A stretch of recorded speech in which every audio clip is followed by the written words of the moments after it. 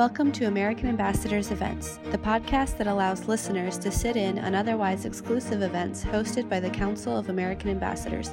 This episode features a presentation on migration flows by Ambassador William Lacey Swing at the Council's Economic Diplomacy Conference on November 13, 2019 in New York City. This session was moderated by CAA member Stuart Bernstein, U.S. Ambassador to Denmark during the administration of President George W. Bush. I've seen a lot of resumes in my day, but I don't think I've seen one as impressive as Ambassador Swing's. He's had 3 careers in the world of diplomacy. He's served as 6 ambassadors under 4 presidents. He's been ambassador 6 times. And then he went on to become quite a substantial player at the United Nations for 17 years. And then he's gotten into his last tour on this, what do you call it, migration? Which is also a hot area right now that he's going to talk about with us today. And I hope, Ambassador, you'll include something concerning the wall and the latest thing I read about or heard about is that when Europe opened up the gates for immigration to come, for the immigrants to come to Europe, now they're paying him to leave. So this is going to be quite an interesting discussion, and thank you, and then we'll have some questions, I'm sure. Thank you, Ambassador. Read his resume if you have a chance. I've never seen anything like it. And I forgot to mention he's got several awards that he was been given. So he's quite a guy. Thank you for your service. Thank you. It just shows my age. It's really an honor for me to be with you today, and I want to thank the organizers for including me in the fall conference today. I want to express my own high esteem and gratitude and admiration for all of you who have done such a good service to our country. I'm always proud, and I think we all should be, that the question of ambassadors and their appointment is enshrined in our Constitution, I think in Article 2. And that means, it seems to me, that we have a major obligation when we are appointed. It's been my really good fortune to know a number of you, meet you along the way, and I'm delighted to see you all again and to become acquainted with those ambassadors whom I've not previously met. So I was asked to speak about economic diplomacy and the management of international migration, or the international management of migration. And I was asked to draw on my 10 years as Director General of the International Organization for Migration, which is increasingly known as the UN Migration Agency, because Secretary General Ban Ki-moon and I signed the agreement at the opening of the General Assembly in 2016, and so we've now become a UN agency. So let me just be up front with you that my assessment is that the economic arguments for migration, both historically and currently, make the strongest case for migration and migrants. That migration, namely, and migrants are in the national interest of both the country of destination and the country of origin. I used to say to Peter Sutherland, whom some of you may know, unfortunately he passed on 2 years ago. He was the Secretary General's Special Representative for International Migration under both Secretary General Kofi Annan and Ban Ki-moon. And I used to say that, Peter, you have much more credibility than I do because you are a hard-nosed former head of both BP and Goldman Sachs. I'm just earning a living, but you have credibility. And he really became very, very committed to the proposition that migration is in the national interest. So let me make 3 points. I'm going to describe to you 2 worlds in which we live and one in which economic diplomacy can play a major role in creating. First of all, we live in a world on the move. Migration is a mega trend of this century. The movement of human beings across borders is taking place on a scale never seen before. 1 out of every 7 persons in our world is a migrant. There are 1 billion migrants in our 7 billion world. 250 million are crossing borders, international migrants, and 750 million are domestic migrants. We just heard a wonderful presentation by Danny Russell on China.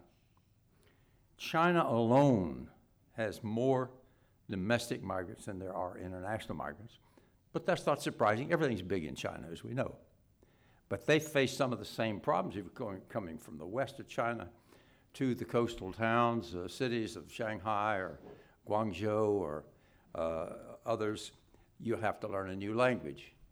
So the actual number of migrants, it's still about 3% of the world's population are crossing borders, international migrants. But the reason the numbers are greater now is because of a demographic oddity that the world's population quadrupled in the 20th century. Never happened before, unlikely to happen again soon. So most migration is taking place regularly, voluntarily, and safely. But let me illustrate it and dramatize it a bit more. If these 250 million migrants were to constitute themselves as a nation, they would be either number 6 or number 7. They would have a population slightly larger than Brazil's and slightly smaller than Indonesia's. They would have a GDP of $600 billion, which is the money they send home every year, which would place them more or less GDP of a small-size European Union member state, perhaps, let's say, Finland or possibly Austria. Now, in addition, according to Forbes magazine, some 50% of all CEOs in the United States are either migrants or descendants of migrants. So what is driving so many migrants to move? There's a whole range of them. There are 3 population trends, mega trends of our time: migration, demography, and urbanization. 90% of all migrants will end up in cities. So what are these driving factors? First of all, demography, an aging North in need of workers at all skill levels, and a largely unemployed, youthful global South with turgid job creation. Demand for labor. Labor shortages in the global North, labor surplus in the global South. You have the growing disparities, socioeconomic. There was a World Bank IMF report recently that said that large-scale migration from poor countries to richer ones will be a permanent feature of the global economy for decades to come. Degradation of the economy, of the environment, climate change, distance shrinking technology, the digital revolution, desperation or survival migration, such as in sub-Saharan Africa, the Middle East that we spoke about this morning, Venezuela, Central America. People have either given up on the economy and the government, or they're victims of gang violence, or they see no hope in remaining at home. Disasters. I have to tell you, in my long life, I have never known a time like we have today. We have armed conflicts from the western bulge of Africa to Southeast Asia.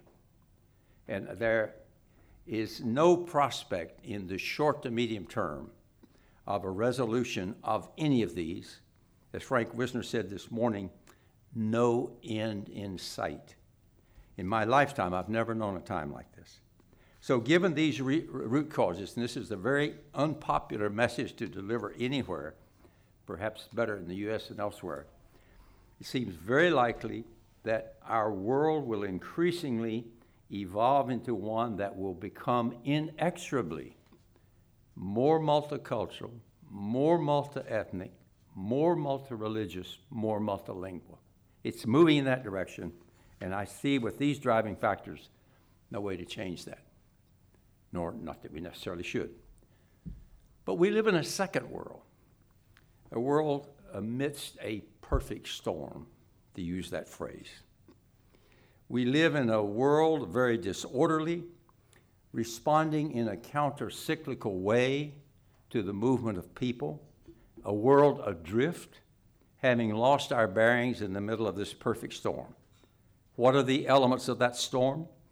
First of all, the greatest forced migration since World War II. 68 million displaced persons, growing every day, 43 million internally displaced persons, and 25 million refugees. And keep in mind, with the refugees, we never settled more than 1% of the world's refugees a year. Secondly, refugee returns are at a 30-year low. And thirdly, the average camp time for a refugee is now 26 years.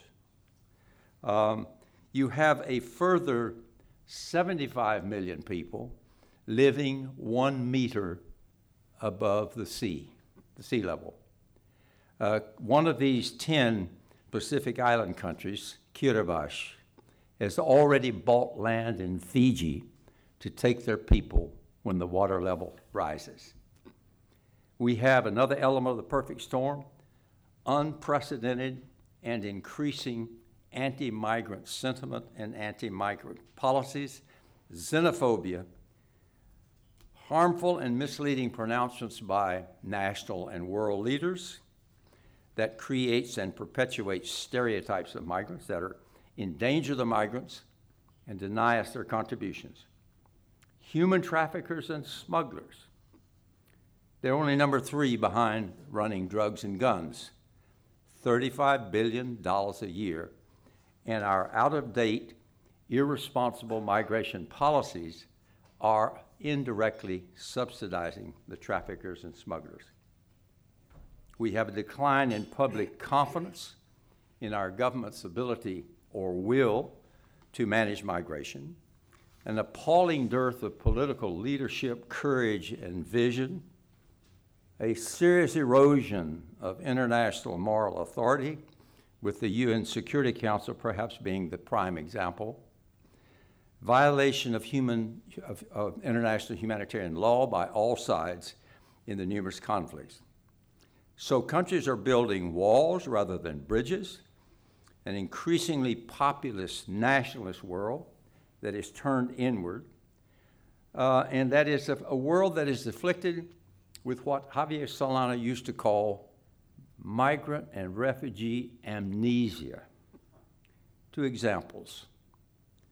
My old organization, IOM, and UNHCR, we were founded in 1951 for what reason? To take Europeans ravaged by the Second World War to safe shores and new lives in the United States, Canada, Australia, and elsewhere.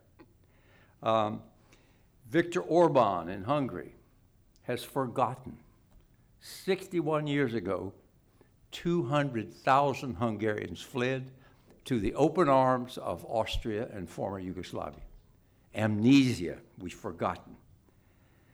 And you know, as an ambassador, I used to be very proud to be able to say, my country, the United States, takes more refugees every year than the rest of the world together. Today, Canada has replaced us. Only 18,000 foreseen this year, which is the lowest number since the year after 9/11, when we were reassessing. So these then are some of the elements that constitute what I call a perfect storm with regard to migrants and migration. Now, there's a third world out there. If you're in a perfect storm, you go for the high ground, for the high morale ground. In other words, we need together to make the economic and national interest case for migrants and migration. Economic diplomacy has a key role to play in addressing the anti-migrant and xenophobic policies. There are numerous ways, but let me just mention three in this third part. We have, through economic diplomacy, to build an evidence base. A few examples. We've just done a report with McKinsey Global Institute. And what did we find? The 3% of these international migrants that I mentioned produce 9% of global GDP, and that is 4% more than they would have produced if they'd stayed at home. That's a very powerful example. Migrants start companies at twice the rate of Native Americans. Half of the companies in Fortune 500 were started by immigrants or their children. It also helps us to address the demographic deficit in OECD countries. The population of Europe and developed countries will drop by nearly 25% in the coming years. Japan will lose at least a third of its population before the end of the century. And Europe already has the world's oldest population. We've been spared all of that. Why? Somewhat higher birth rate, maybe the replacement rate of 2.1 children per family. But it is immigration that has allowed us to maintain our population levels and to avoid the demographic deficit. But our population of 60 years and older is going to double by 2050.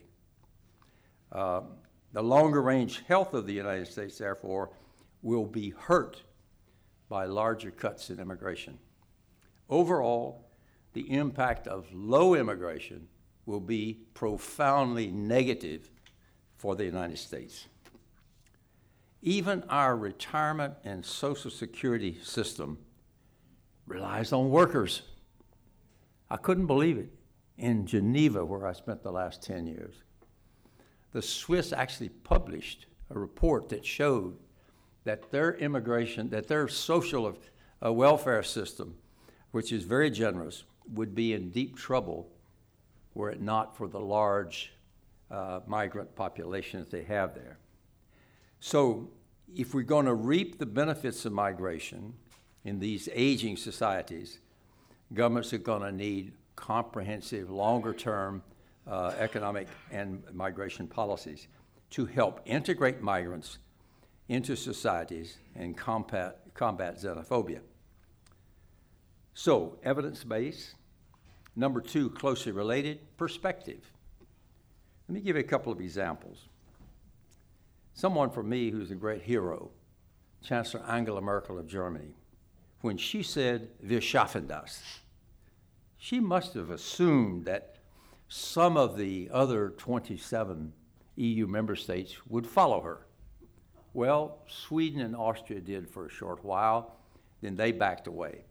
But also, she understood that the 1.5 million migrants who crossed from Libya into Europe in 2015 was less than 1% of the EU's population of 550 million. In other words, she knew it was a manageable problem. Migration is not an issue to be solved. It is a human reality to be managed. But Europe has turned inward. I mentioned Hungary, Italy, many other countries, gone the other way. In a similar vein, the Thai, Malaysian, and Indonesian governments convoked basically me and the UN High Commissioner for Refugees in 2016 for an urgent meeting, crisis. What was the problem? There were 7,000 Rohingya refugees in the Bay of Bengal and Andaman Sea floating on boats there. And this is a crisis for an area that has more than 350 million population. We had doctors and others waiting to receive them in both Malaysia and Indonesia, but for them it was a crisis. They had totally lost perspective, calling it a crisis. So, final point, I guess, under the perspective one is that the biggest issue for people now for migration is fear of the loss of identity. And if we can't deal with that, then we will probably lose the battle. This is the greatest challenge of all. But we know that issues of class and religion play on people's fears about identity. Governments simply have to become more active. Programs of government education, programs of public information, so that we'll prepare them for the new world that is coming, that I've said before, repeating again, will inexorably become more multicultural, multi-ethnic, multi-religious. I don't see any way out. Third one, using the evidence base and the perspective, we need use economic diplomacy to attack and destroy the damaging and dangerous stereotypes of migrants. What are these? First of all, stereotype that we don't need migrants. On the contrary, aging societies in Europe and Japan and elsewhere with declining populations will need migrants in every field and at every skill level. Second stereotype, migrants steal our jobs. No, contrary. They actually create jobs, especially in small, medium enterprises. They also do the dirty, difficult, and dangerous jobs that Americans don't want to do. We refuse to do them. John Kenneth Galbraith once said that migration is the world's most effective poverty reduction strategy, and I think he was right. The other one is migrants bring a criminal element into our communities. Well, in point of fact, statistics show they create fewer crimes than our own citizens do. Why? Partly because their goal is to make money to send home for the families left behind. And secondly, their goal is to avoid any contact with the police or the courts. Some of them don't have proper papers. Another one is they've come to exploit our welfare system. It's probably true. But the World Bank again and the IMF have shown that migrants very quickly contribute more money in taxes than they consume in social services. And the sooner a migrant has a job, the sooner that migrant will pay tax. So we have a direct interest in providing access to health and education facilities. Do you want unhealthy migrants in your community? Give them access. Do you want educated migrants or uneducated brats running around to get in trouble? The other one is, final one I'll mention, migrants pose a security threat.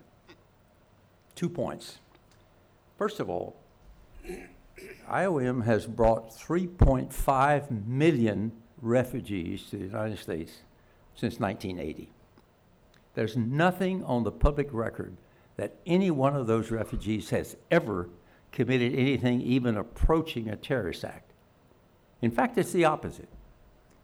All of the terrorist acts, San Bernardino, California, Orlando, Florida, Paris, Brussels, Nice, Barcelona, they were all homegrown, committed by citizens of those countries, not by newly arrived migrants. So the large majority of migration, as I say, is going very smoothly, but we have to use economic diplomacy to demythologize migrants. That's a phrase I learned when I was a student in Germany, to demythologize the migration question. So let me conclude by returning to my thesis, that is, that migration remains not so much a problem to be solved, but a human reality to be managed. It's as old as humankind and as new as today. It's a human reality that can be managed using economic diplomacy. It's part of our DNA. It is one and the same time, three things. Large-scale migration is inevitable, given the driving forces I've described to you. It is necessary if jobs are to be filled, skills to be available, and economies to flourish, and it is desirable if we have the right policies in which economic diplomacy can play a central role. Thank you. All right, great. Let's do some questions. Of course, two things that you promised you'd cover was why is Europe paying to send them back, and what's going on our border and our wall, those people that are coming in. Or you can sit here and. Yeah. No, let me. And then Bruce. No, let him answer what I just said, and then you're next. Okay. First of all, actually, paying people to go back home in itself is not necessarily bad. We have long had a program called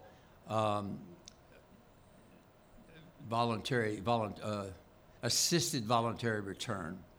We took 60,000 migrants back from Germany to help Angela Merkel out. These were people who'd fallen on hard times. They hadn't found work. They didn't want to learn the German language. They were a little unhappy in general, and they wanted to go home. So we sent them home, assisted by the German government, with some money. They go back with some dignity. They didn't lose everything. They came back with enough money to get life started again. And I've often thought that assisted voluntary return is a much more humane and sensible way. It's actually cheaper than deportation. If you watch people putting a deportee on the plane, it takes a lot of time of officials to get them on there and to accompany them. So I'm not necessarily against what Europe is doing if it's done in the right way, providing some money they get life. If they're not, the main thing is it's voluntary. If it's voluntary. If it's involuntary, I'd be totally opposed to it. What was the second question? Our wall, our southern border. What the Well, hell's going on there? it's a very irresponsible use of taxpayer money. It's not going to stop anybody to start with. There are actually more Mexicans returning home than coming in. And if the 12 million Mexicans went home tomorrow, it would cripple large sections of our economy, as we know. So we need to be sensible about this. There are ways to do this. We're still deporting far too many people. And the DACA group is a great shame and disgrace for our country. I would love to see us get back to a more sensible policy in which the Statue of Liberty, the inscription there actually meant something.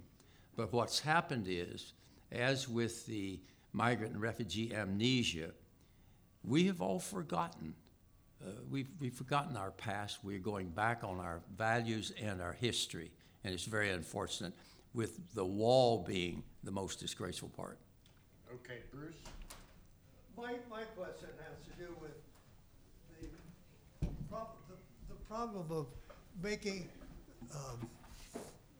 decisions of this sort at a time where this country, United States, has had almost a 10-year upward growth in jobs, people working, and a downward growth in the exact opposite.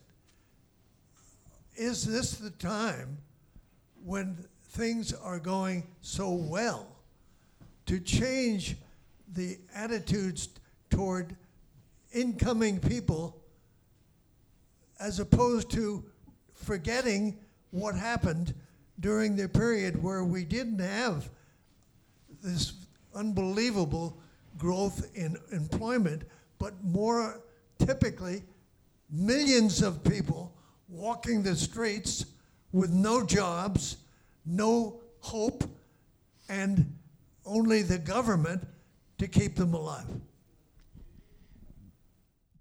No, I think today it's very unfortunate to see what we're doing because we do need more workers now for, as I say, for the dirty, difficult, dangerous jobs. They'll move up the ladder, but initially they're prepared to come in like that. Secondly, it's quite clear that we have lost our role now as the ultimate place where migrants and refugees can come and have a bit of hope. I don't think it impacts significantly on our own employment, since these are not the jobs that our people want to do. But I think as it currently stands, we're looking at 18,000 refugees this year, and that's the lowest level we've had in a long time. And I don't see with separating families at the border and families from their parents from their children, I think is a very, very unfortunate blot on our record as a country, and I feel badly about it. I don't see any of the policies of this administration helping to keep the flow down or to treat people in a humane manner, and I think it's a sad day for our country. That's one point of view. Yeah. No, I think there's room for obvious disagreement on the question of migration, but I think it's important that we have the debate now, and I don't see that there's much of a debate going on in the Congress or elsewhere about migration right now. It's become more like a dirty word. Jim?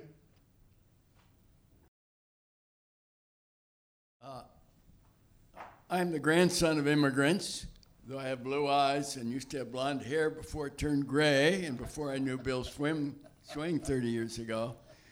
But my parents, my grandparents, rich, dynamic, part of the American progress, were not allowed in clubs and in nice places until after the Second World War.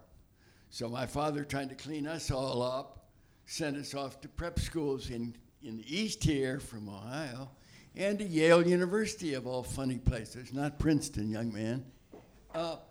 So there is a way that you can move forward, but I still have blue eyes, and you were talking about people, about fear of lost identity. What about the people that don't like foreigners, not because we're good Irishmen that drink Jameson whiskey, but we're brown or black or from Africa or from weird places like Mexico? What about that? Are they people that are afraid of loss of identity, or are they basically not spanked by their grandparents and they're dirty racists?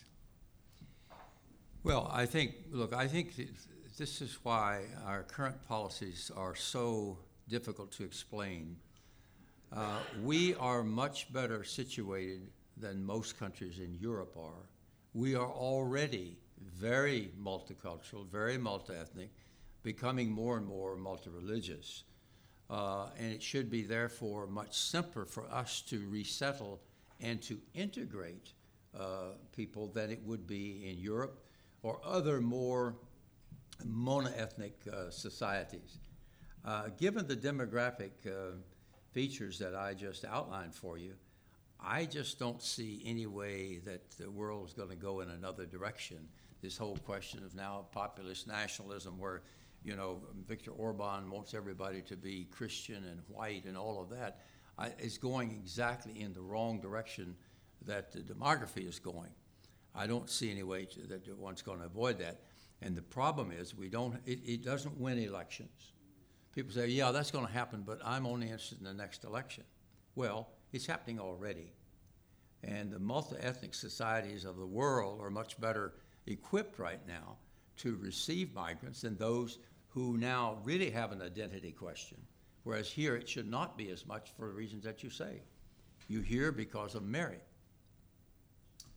One of the things that made me so proud when I was an ambassador was other ambassadors coming up to me. How do you do it? How do you work? You're a combination of so many different religions and cultures, and you all get along. And I said, yes, and we love each other. My dearest, closest friends are all that.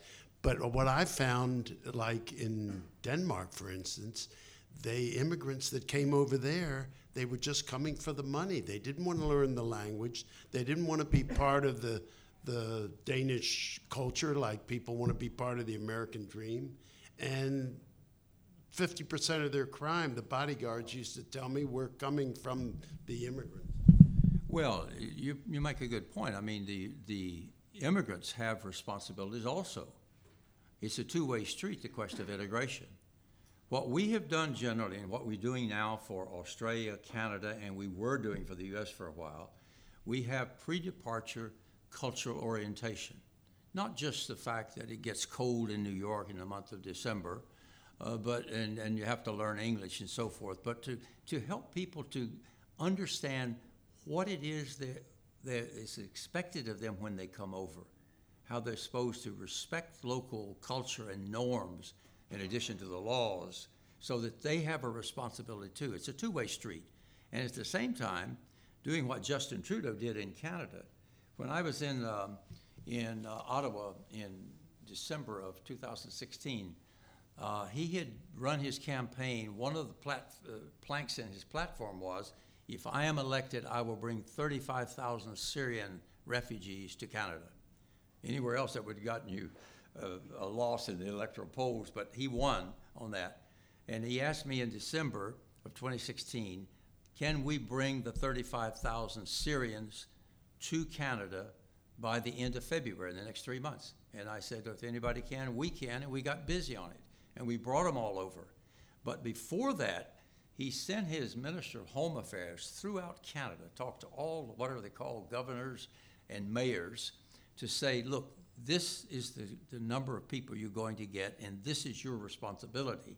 And we, in turn, will give pre-orientation, cultural orientation in Lebanon, Jordan, and Turkey to these Syrian refugees who are coming, so that there was some pre-departure orientation was taking place, so that when they got there, they had a little better idea, and the communities knew what their responsibility was. But to do this, the government has to take the lead, and it's all about leadership. That's the story.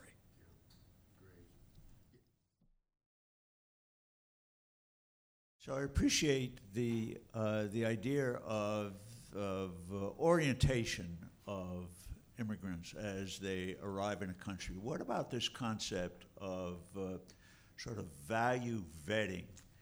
The idea of admitting refugees to your country who do not share the values of their country. Take, for example, refugees from the Middle East who believe in the subservience of women.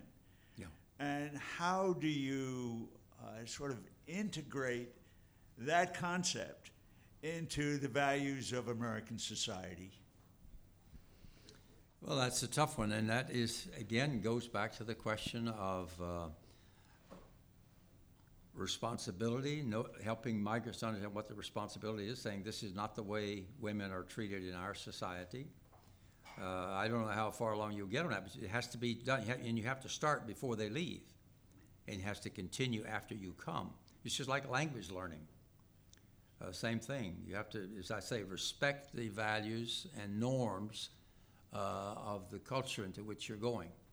But that's going to be a major, major challenge, because, and there people will, the identity question really will come up, is that we don't share the same values, and that's an ongoing process.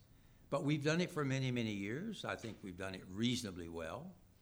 But it's a lot of hard work, takes a lot of time, and a lot of government leadership. But if the government's not prepared to do the programs of government public education and public information, it's probably not going to work very well. And it also depends on the numbers also. If the numbers are very large, the challenge is even greater. But this is, for me, the biggest problem that Europe faces in migration right now is integration. It's not working well. And they have not committed the resources to it that would be required. And Europe still does not have a comprehensive, long-term, multifaceted migration policy on which all agree. In fact, they've got about 28 different policies and cannot seem to come together around the question of migration, no matter how hard all of us have worked with them.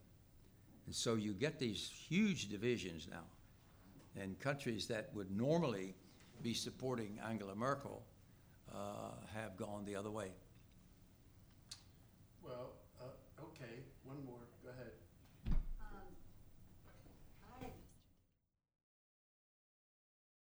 I spent part of my life on the other part of the equation in developing countries, and one could even argue being a refugee on a cargo ship. And I found that most people really wanted to live in their own countries. And like a lot of us, I've also been involved in aid and development assistance programs. So my question is, we've been through so many, and you've served in so many countries where we've made a lot of efforts in that regard. And ironically, we're apparently having a little bit of success in Honduras and Guatemala. Mm-hmm.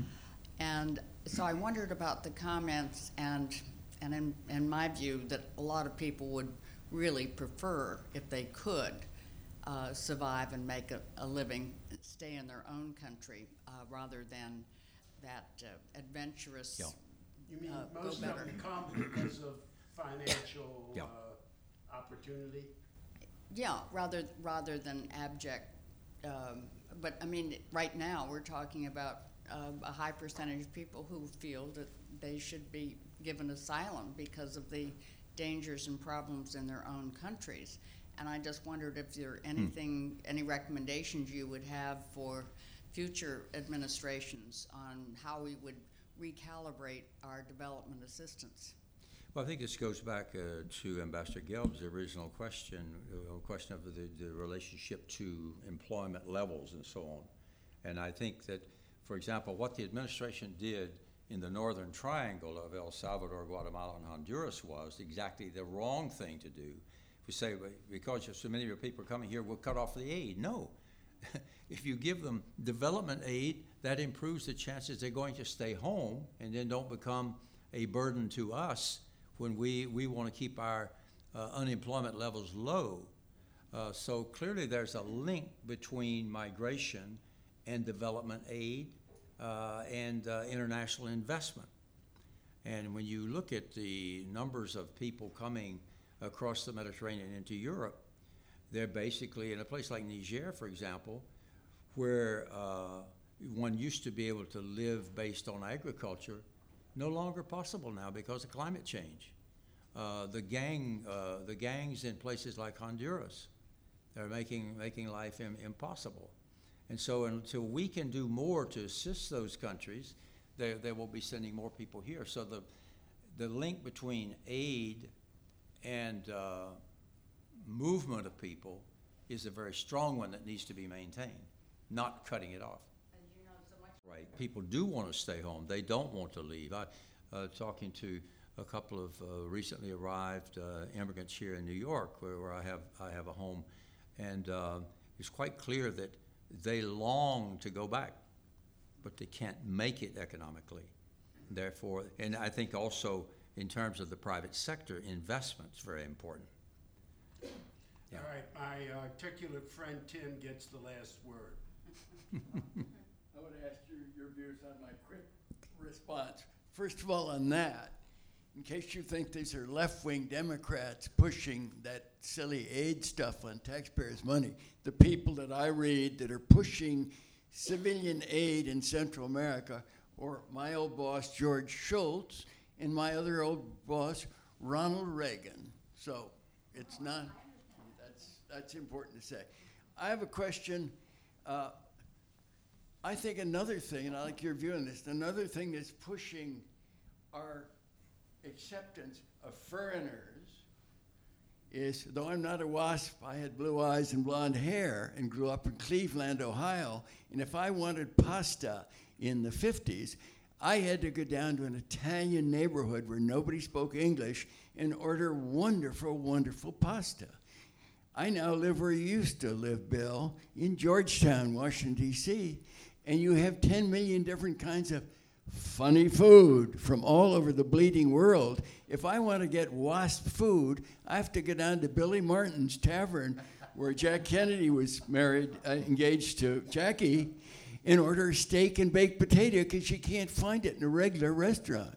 Doesn't that help us become modern people, acceptance of foreigners and their funny food? No, but look, let me conclude on your question here. And I thank you for all the good questions here.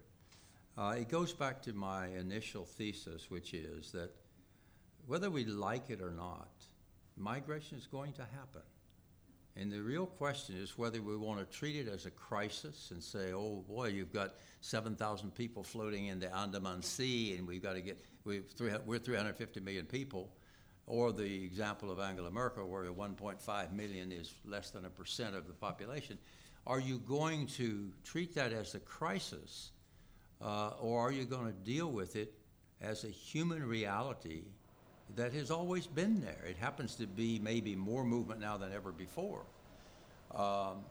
But it's got to be dealt with and managed by responsible leaders. And right now, frankly, we've gone the other way, was my whole point about the second world. We've gone the other way, saying, no, we don't want any of these foreigners. We want to live life like it is. We're going to end on that, but I will close by saying next to our brilliant founding fathers, I think what makes America the greatest is all of us who came from a different place.